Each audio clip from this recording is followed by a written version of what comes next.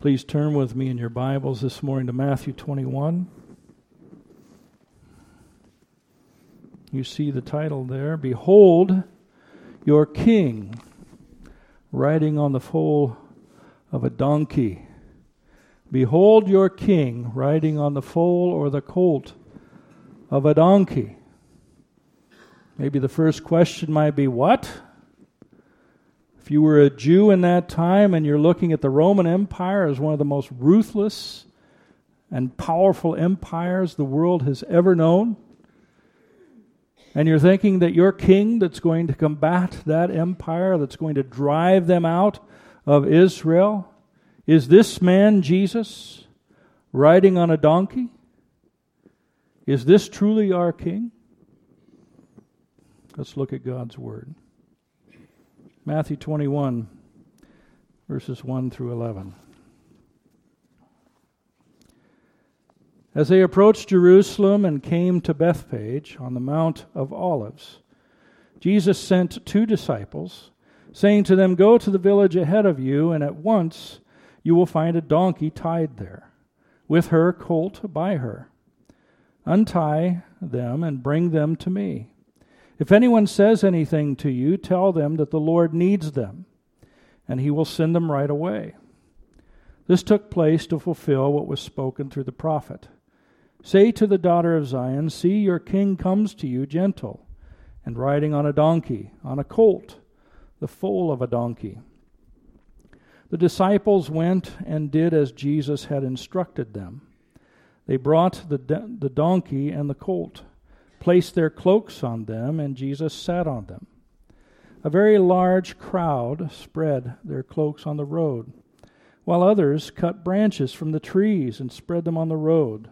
The crowds that went ahead of him and those that followed shouted, Hosanna to the Son of David! Blessed is he who comes in the name of the Lord! Hosanna in the highest! When Jesus entered Jerusalem, the whole city was stirred, shaken, and asked, Who is this?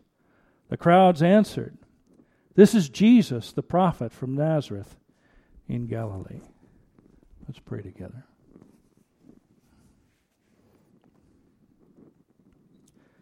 Father in heaven, we pray now that you would instruct our hearts through your holy word. Encourage and lift us up through your Spirit, and speak through me as your servant. Bless the hearts of all who are here in Jesus' name. Amen. Behold your king, riding on the colt of a donkey. While some were shouting Hosanna, I think there were others, especially the Jewish leadership, who were looking at this scene as Jesus is riding in on this donkey and questioning what this parade is all about. Do you people actually think that this man can drive out the Roman Empire from our midst? Do you think that this man can restore us to our former glory of King David and Solomon and the leaders before him, the leaders that followed? Do you think that he can restore our power and our glory? And there's questions. Who is this man who comes here? And as I was looking at this, I'm actually reminded of Israel's earlier history when Israel wanted a king to reign over them for the first time. You remember they were a theocracy where they had judges who would judge the people on behalf of God. And so that wasn't working very well. They didn't like how Samuel's sons were acting and didn't believe that they would be good judges over Israel. And so they wanted to be like all the other nations, and they wanted a king to rule over them. And Samuel warned them, if you have a king, it's not going to go the way you think. It's not going to be all wonderful and blessed as you think. It's going to be difficult. It's going to be challenging. The way you think it's going to be is not going to be the way it is at all, because the king will be heavy-handed. That's how we are in our hearts. That power corrupts, right? And absolute power corrupts absolutely. And so he's warning them ahead of time that this is how it's going to play out. Well, we want a king to rule over us, so they picked Saul. They picked Saul because he was head and shoulders above all the rest. He was taller than his peers, and he seemed like he was a good-looking man, an intelligent man, and he would fit the role well. How did that work out for them? Didn't work out well at all, did it? And so the next king is going to be of God's choosing, not the people's choosing.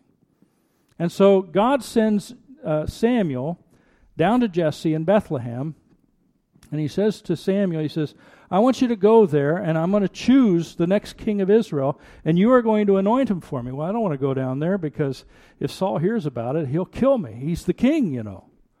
Well, bring a heifer with you to sacrifice, and invite the elders of Bethlehem and Jesse and his boys, his family, to the meal. And so that's what Samuel did. He went down there and he spoke to the elders first and told them to consecrate themselves and then come for the feast. And then he invited Jesse and his sons as well. So they have a feast after the sacrifice is offered, after they were consecrated. Consecration here means like we're getting ready for church. You don't come to church sweaty and dirty. You clean up, take a shower, and put on decent clothes, and you come consecrated, so to speak, to the house of the Lord. So they're arriving there, and sometime after the feast, after they've partaken of the sacrifice of the animal, Samuel starts the process of choosing the next king. And so Jesse brings his sons, eldest to youngest, before Samuel. He starts with Eliab. And Eliab is notably a good-looking, strong young man. And Samuel notices that and says, he has a kingly presence to him. Surely this is the anointed of the Lord. And the Lord says, no, that's not it. Well, we go to the next one. And you got to remember what the Lord said to Samuel regarding outward appearances. And this is important regarding how we view our Lord and Savior Jesus Christ. This is in 1 Samuel 16. God says to Samuel, the Lord does not look at the things man looks at. If you just stop there, you need to think about how much greater and wiser and more powerful God is than we are. And what matters to him compared to what matters to us. The Lord does not look at the things man looks at. Man looks at the outward appearance, but the Lord looks at the heart. God looks at the soul of a person, who we really are within. You can fake it on the outside. You can't fake it on the inside. And God sees who we are within. Jesse's sons are presented, as I said. Eliab had been rejected, so Jesse brings his next eldest son, Abinadab. Nope, God has not chosen you. And then he brings his son Shammah. Nope, that's not the one either. He has 4 more sons. He marches them all in front of Samuel, and Samuel says, no, it's not any of these. And he knows the Lord knows what he's doing here. He knows his mission, that he's to anoint a king. And the question is, is there anyone left? He says, well, we've got the youngest, but he's out tending the sheep. We'll bring him, because we're not going to sit down and continue until we see him. David is considered one who is ruddy and handsome. Ruddy is reddish. It's most likely reddish hair, but it could be kind of a bronze body from sitting out in the sun all the time watching the sheep. But he was definitely a handsome, good-looking young man. Had fine features. And that's what stands out to Samuel. And God's saying, did you not hear me the first time? It's not about what's external. It's not about what's outward. It's about the heart. It's about a person's soul that matters to me. It's one thing I notice in here is that they were all consecrated except for one. You know who the one was? David. Why? Because his heart was a heart after the heart of God. He was a man after God's own heart. He loved the Lord. He praised the Lord while he was out there watching over the sheep. He was devoted to the Lord. And that's what God saw. And so he comes not consecrated, at least as far as I know. And God receives him and anoints him in the presence of all of his brothers, so that everyone knows that he is the next king of Israel. But I think of Samuel looking at this situation and thinking, really, the youngest? Is this all you've got left, is just the youngest? And God says, yes, that is the one I am choosing. He's the one. I look at this story as God sees not the external appearance of David, but a beautiful soul devoted to him in faith and courage. I look at this passage and I bring it up because today we are so taken with optics.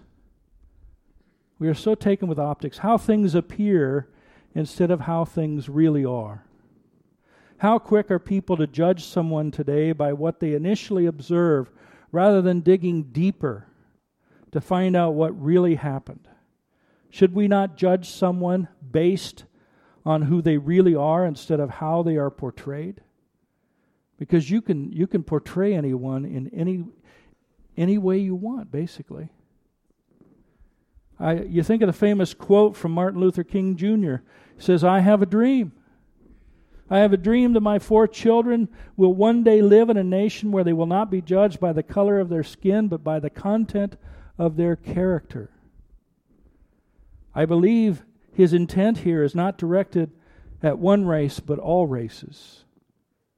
That all races should not be judged by the color of their skin, but by the content of their character. Martin Luther King's desire was that people would see the character of their soul rather than judging them based on their outward appearance. And yet, what are we doing today? What are we doing today? How many people in society continue to identify others based on what they choose to see and portray rather than discovering and rightly presenting who that person really is? I was thinking as I was working through this message that we're living more and more in a prosecutorial society than an evidential society. It's not so much about finding the evidence and following the evidence regarding what is true about an individual as much as it is prosecuting against that person and trying to explain to everybody who this person is through your own vantage point, through your own perspective. And we know who the grand prosecutor is. His name is what is defined as that, Satan. Satanas means prosecutor. And it concerns me where we're at, save for the grace of God. Well, in contrast to King David, Jesus is not ruddy or handsome. He's not that warrior, soldier, king manifestation that David is. He has a more humble appearance, if you will. Isaiah 53 verse 2 says, "He had no beauty or majesty, no outward majesty to attract us to him. Nothing in his appearance that we should desire him." Again, the outward appearance of Jesus doesn't impress anyone. He is not the handsome man that David is, or Solomon. Jesus' beauty and glory was within him. Hence, in Matthew 21 verses 1 through 11, we behold a king riding on the colt of a donkey into Jerusalem to a cheering crowd who is shouting, "Hosanna to the Son of David! Blessed is he who comes in the name of the Lord! Hosanna in the highest!" There are 3 questions I want to address here regarding this scene, what is taking place. And it all has to do with perception. The first question is, what kind of king do the Jewish people see riding on that donkey? And then, what kind of king does God see riding on that donkey? And thirdly, what kind of king do you and I see riding on that donkey's colt? First, what kind of king do the Jewish people see riding on the donkey? Well, you could see what kind of king they think he is by how they responded to him. If you look in your Bibles, Matthew quotes Zechariah 9, verse 9. In verse 5 here, he says, "Say to the daughter of Zion, see your king comes to you, gentle and riding on a donkey, on a colt, the foal of a donkey." The key word there is gentle. Your king comes to you gentle. Gentle, riding on the colt of a donkey. If Jesus was coming in to conquer Israel as a warrior, he would have come in on a white stallion, which is what kings would do. They would separate, a white horse is kind of unique. They would come in on a white Mustang or a white stallion, and as they came through the entrance of the gates, that was the recognition of everybody that it was time for war, and he was going to come in to conquer all who was in his midst. And yet Jesus doesn't arrive on a stallion, does he? The flip side of that, if you were coming in the name of peace, to bring peace to a community, to a society, instead of riding on that stallion, you would be riding on the back of a donkey, a humble creature. And as Jesus comes into the community, into the town, what's he riding on? He's riding on the back of a humble donkey. Well, how did the Jews see this? Did they see Jesus fulfilling Daniel's prophecy? That through Jesus we can have peace with God through forgiveness of our sins? Or did they see the arrival of peace in another way? There's no doubt that they initially recognized Jesus as a king, but perhaps many recognized Jesus as being divine, as truly being the Son of God. Verse 8 says, "A very large crowd spread their cloaks on the road, while others cut branches from the trees and spread them on the road." The Greek word for spreading their cloaks is a unique term used by Matthew here. The word is stronouo. It is used in classic Greek literature as a way of placating the gods to gain their favor, especially in times of crisis. The Latin equivalent is lectisternium, where Romans would spread out fine linens over their couch and chairs and place the stone or wooden figurines of their deities on the couch and prepare a meal for them, with the understanding that the divine spirits of these gods would enter into these figurines, these effigies, and partake of the meal with them. And the whole purpose of it was to placate or to get in good favor with the gods so that they would protect them in a time of crisis, very similar to the Greeks. Now, I bring this up not to promote Greco-Roman theology or mythology, but to explain the meaning of the word Matthew uses here to help us understand that when Jesus enters into Jerusalem, the Jews are shouting, "Hosanna to the Son of David. Blessed is he who comes in the name of the Lord. Hosanna in the highest." When they are shouting that, they are recognizing Jesus not just as king, but as the Messiah, and not just as a human Messiah, but as a divine Messiah. As God come in flesh, coming to save them from their enemies. The problem is how they view the mission of the Messiah. R.C. Sproul comments on this scene, saying, Jesus knew what was waiting for him in Jerusalem.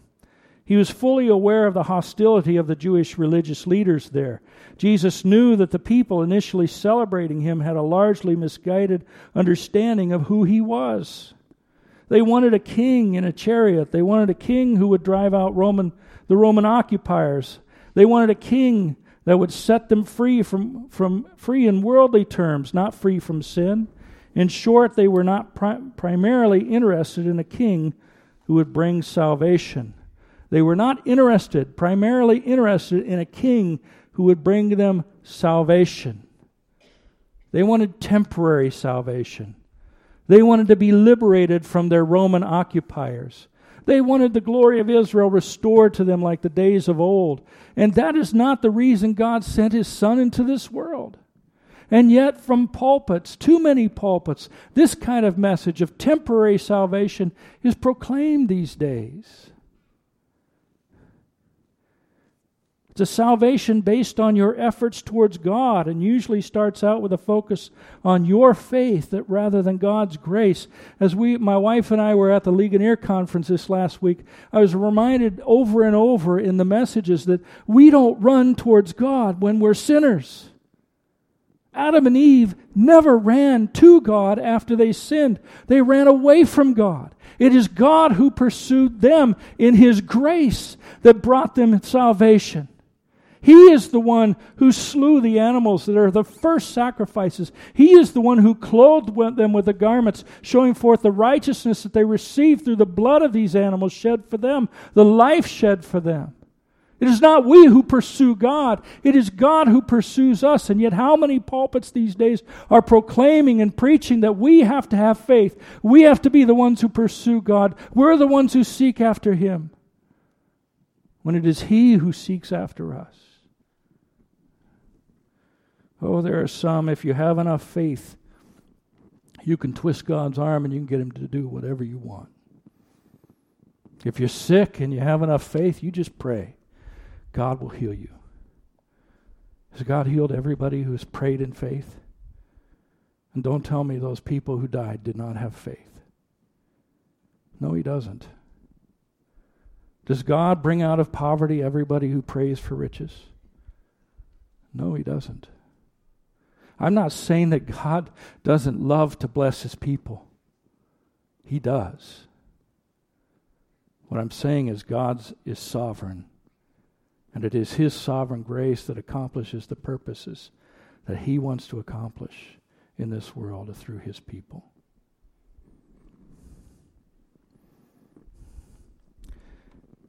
You look at this and you say, well, wait a minute, Pastor, just a few verses down in chapter 21. Jesus says something like, I tell you the truth. If you have faith and do not doubt, not only can you do what was done to the fig tree, which Jesus cursed it and it withered, but also you can say to this mountain, go, throw yourself into the sea, and it will be done. If you believe, you will receive whatever you ask in prayer. Well, the important question there is, in whom are you placing your faith? Jesus is directing us to have faith in God, who has the power not just to wither the fig tree, but cast the mountains into the sea. That's an allusion to the flood, when God rearranged the landscape of this world. When Jesus says, if you have faith and do not doubt, He is not addressing the act of faith by itself. That if you want something bad enough from God, if you petition God strong enough, long enough, God will give you what you want. That is how you address us. That is not how you address a sovereign God. That is the mindset of a person who thinks that they are actually sovereign over God. The biblical sense of petitioning God, the biblical sense of prayer, how we should approach God is answered in the Westminster Confession of Faith, Shorter Catechism, question 98. Prayer is an offering up of our desires unto God for things agreeable to His will. Prayer is offering up to God our desires for things agreeable to His will. It is us aligning with the will of our sovereign God, not trying to make God align with our sinful heart's desires. We do this, we pray in the name of Christ with confession of our sins and thankful acknowledgement of His mercies that He does not give us what our sins deserve. So Jesus is addressing a continued trusting of God without doubting Him. As in when Jesus says in Gethsemane, not my will, but thy will be done. This is Jesus' passive righteousness, the willing to do what is right even when He is the one who is acted upon. Even though He is the one who knows He is going to have to suffer on that cross and die for us. Imagine living a perfect and holy life, the only one in human history who has truly done this. And then God says you need to offer your life, that perfect and holy life, as a sacrifice on behalf of those who hate you, despise you, and mock you, those who would crucify you. And you do it. You do it. And on that cross, you say to God, your Father, forgive them, for they don't know what they are doing. I do.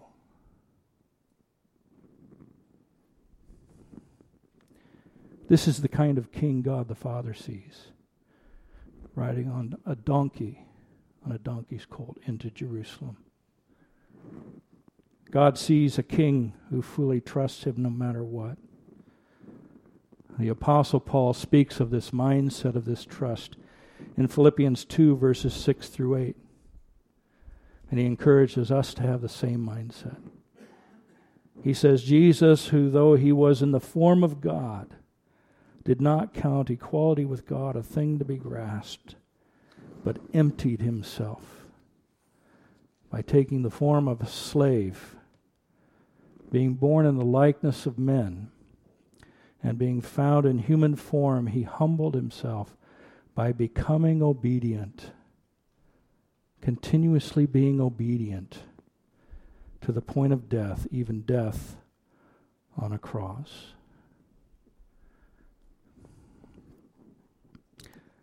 Becoming obedient again is Christ's passive righteousness, where he obediently trusts his heavenly Father all day, every day, even to the point of death, where he would be offered as a holy sacrifice to pay the penalty for our sin through his precious blood shed for us. I want you to picture in Matthew 21 what was going on when Jesus was riding that donkey into Jerusalem. He would have entered through what they call the Sheep's Gate. And given that it was Passover, numerous lambs would be going through that gate to be offered up as sacrifices to pay the penalty for sin, to justify those who have sinned in the presence of God.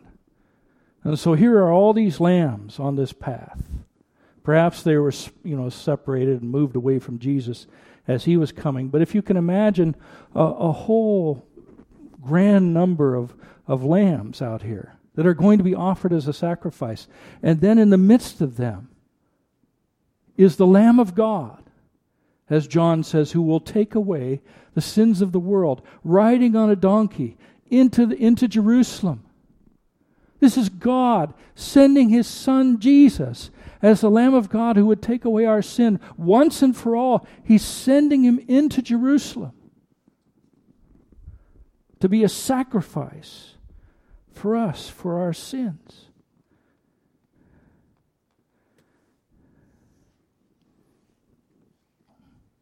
Here is God the Father sending the one he promised to Adam and Eve, who would crush the serpent's head.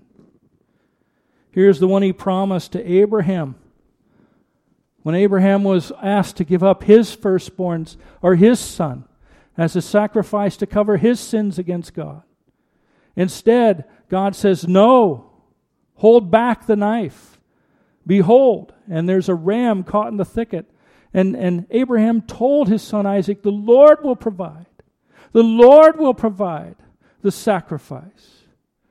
This promise that was made to him and all the saints of the Old Testament is coming to fruition as the Lord is providing the sacrifice to save us from our sins so that we might have everlasting peace with him. Here is the Messianic King who is tempted in every way by the devil, as we are, and yet without sin. Here is the Messianic King Jesus, who even though he was without sin, became sin for us on the cross, taking upon himself our sin, putting it to death, that we may receive his righteousness. Here is the Messianic King who would die on a cross to be resurrected after 3 days to show his conquest over the power of death. And we'll get to that soon, by the way. The only way that death can be overcome is that the just wrath of God is satisfied. The just wrath of God against our sin, against our sinful estate, is satisfied. God's just condemnation of your sin is satisfied through Christ's sacrifice, so that you are viewed as holy in God's sight, only because you are clothed in the righteousness of Christ received by faith in him. The Father knows the divine character of his Son Jesus. That is why the only one who can come to God must come through the righteous atoning blood of Jesus Christ. So what kind of king do you see riding on this donkey? What kind of king do you see? Do you see a king here who is sent here to give you a transient, temporary victory over your foes? You don't like who is governing you, and you would like to see King Jesus remove them from power? Not that you can't pray for that. But would it not be better to seek God's will and what He would have you do in His kingdom before you pray about the kingdoms of men? When you look at Jesus, do you see a king who is here to give you your heart's desire? Whatever you ask, as long as you have enough faith. Or do you see a king who would serve in your place? A king who would take your place in death and judgment so that you may receive His place in life and freedom, living in peace with God forevermore. What kind of king do you see? Are you looking at who Jesus really is? Do you see a king's love for his people that is far greater than tongue or pen can tell? Do you see a king's grace that is deeper than the deepest ocean, even far beyond the starry sea? Do you see a king securing a future for his people that is better than you could ever imagine? Who do you see? Perception is important as it's tied to our faith. I can remember when I lived out west, had a ministry out west, and I was invited to one of my pastor friends, his house. He lived up north from us, and so I came in to visit, and as I entered his house, I didn't know one of his church members was going to be there with him, and I was introduced to this church member, and I didn't know that this person had been in a serious accident, and much of her face had been burned, so that she was disfigured. And I confess that, your first glance, you're taken back a little bit as you have a template in your mind of what people look like normally, and this was not normal in your perspective. And you try not to focus, obviously. You look away and think about who this person really is. And that's what the Spirit, while we were talking, the Spirit prompted me, look at who this person really is. Get past the outward appearance. Get past the externals. Look at who this person really is. And as I was doing so, I saw a beautiful soul, a beautiful person who loves the Lord, who, yes, after the accident had to go through much time of repair and healing, a process that was painful. But in the midst of that pain, she recognized and discovered the great love of Christ, who loves her for who she is. And if you really look at it in the eyes of God, because of our sin, we all look disfigured. None of us look that great to God because of our sin. And yet He loves us still, doesn't He? He's gracious towards us still. As God was convicting me to see her for who she really is, I really appreciated this sister in Christ Jesus who loved the Lord and whom the Lord had so blessed. And I was reminded of what Paul said in 2 Corinthians 4:16 through 18, that we are passing away in this life. Though outwardly, he says, we are wasting away, yet inwardly we are being renewed day by day in our soul by the power and work of the Spirit.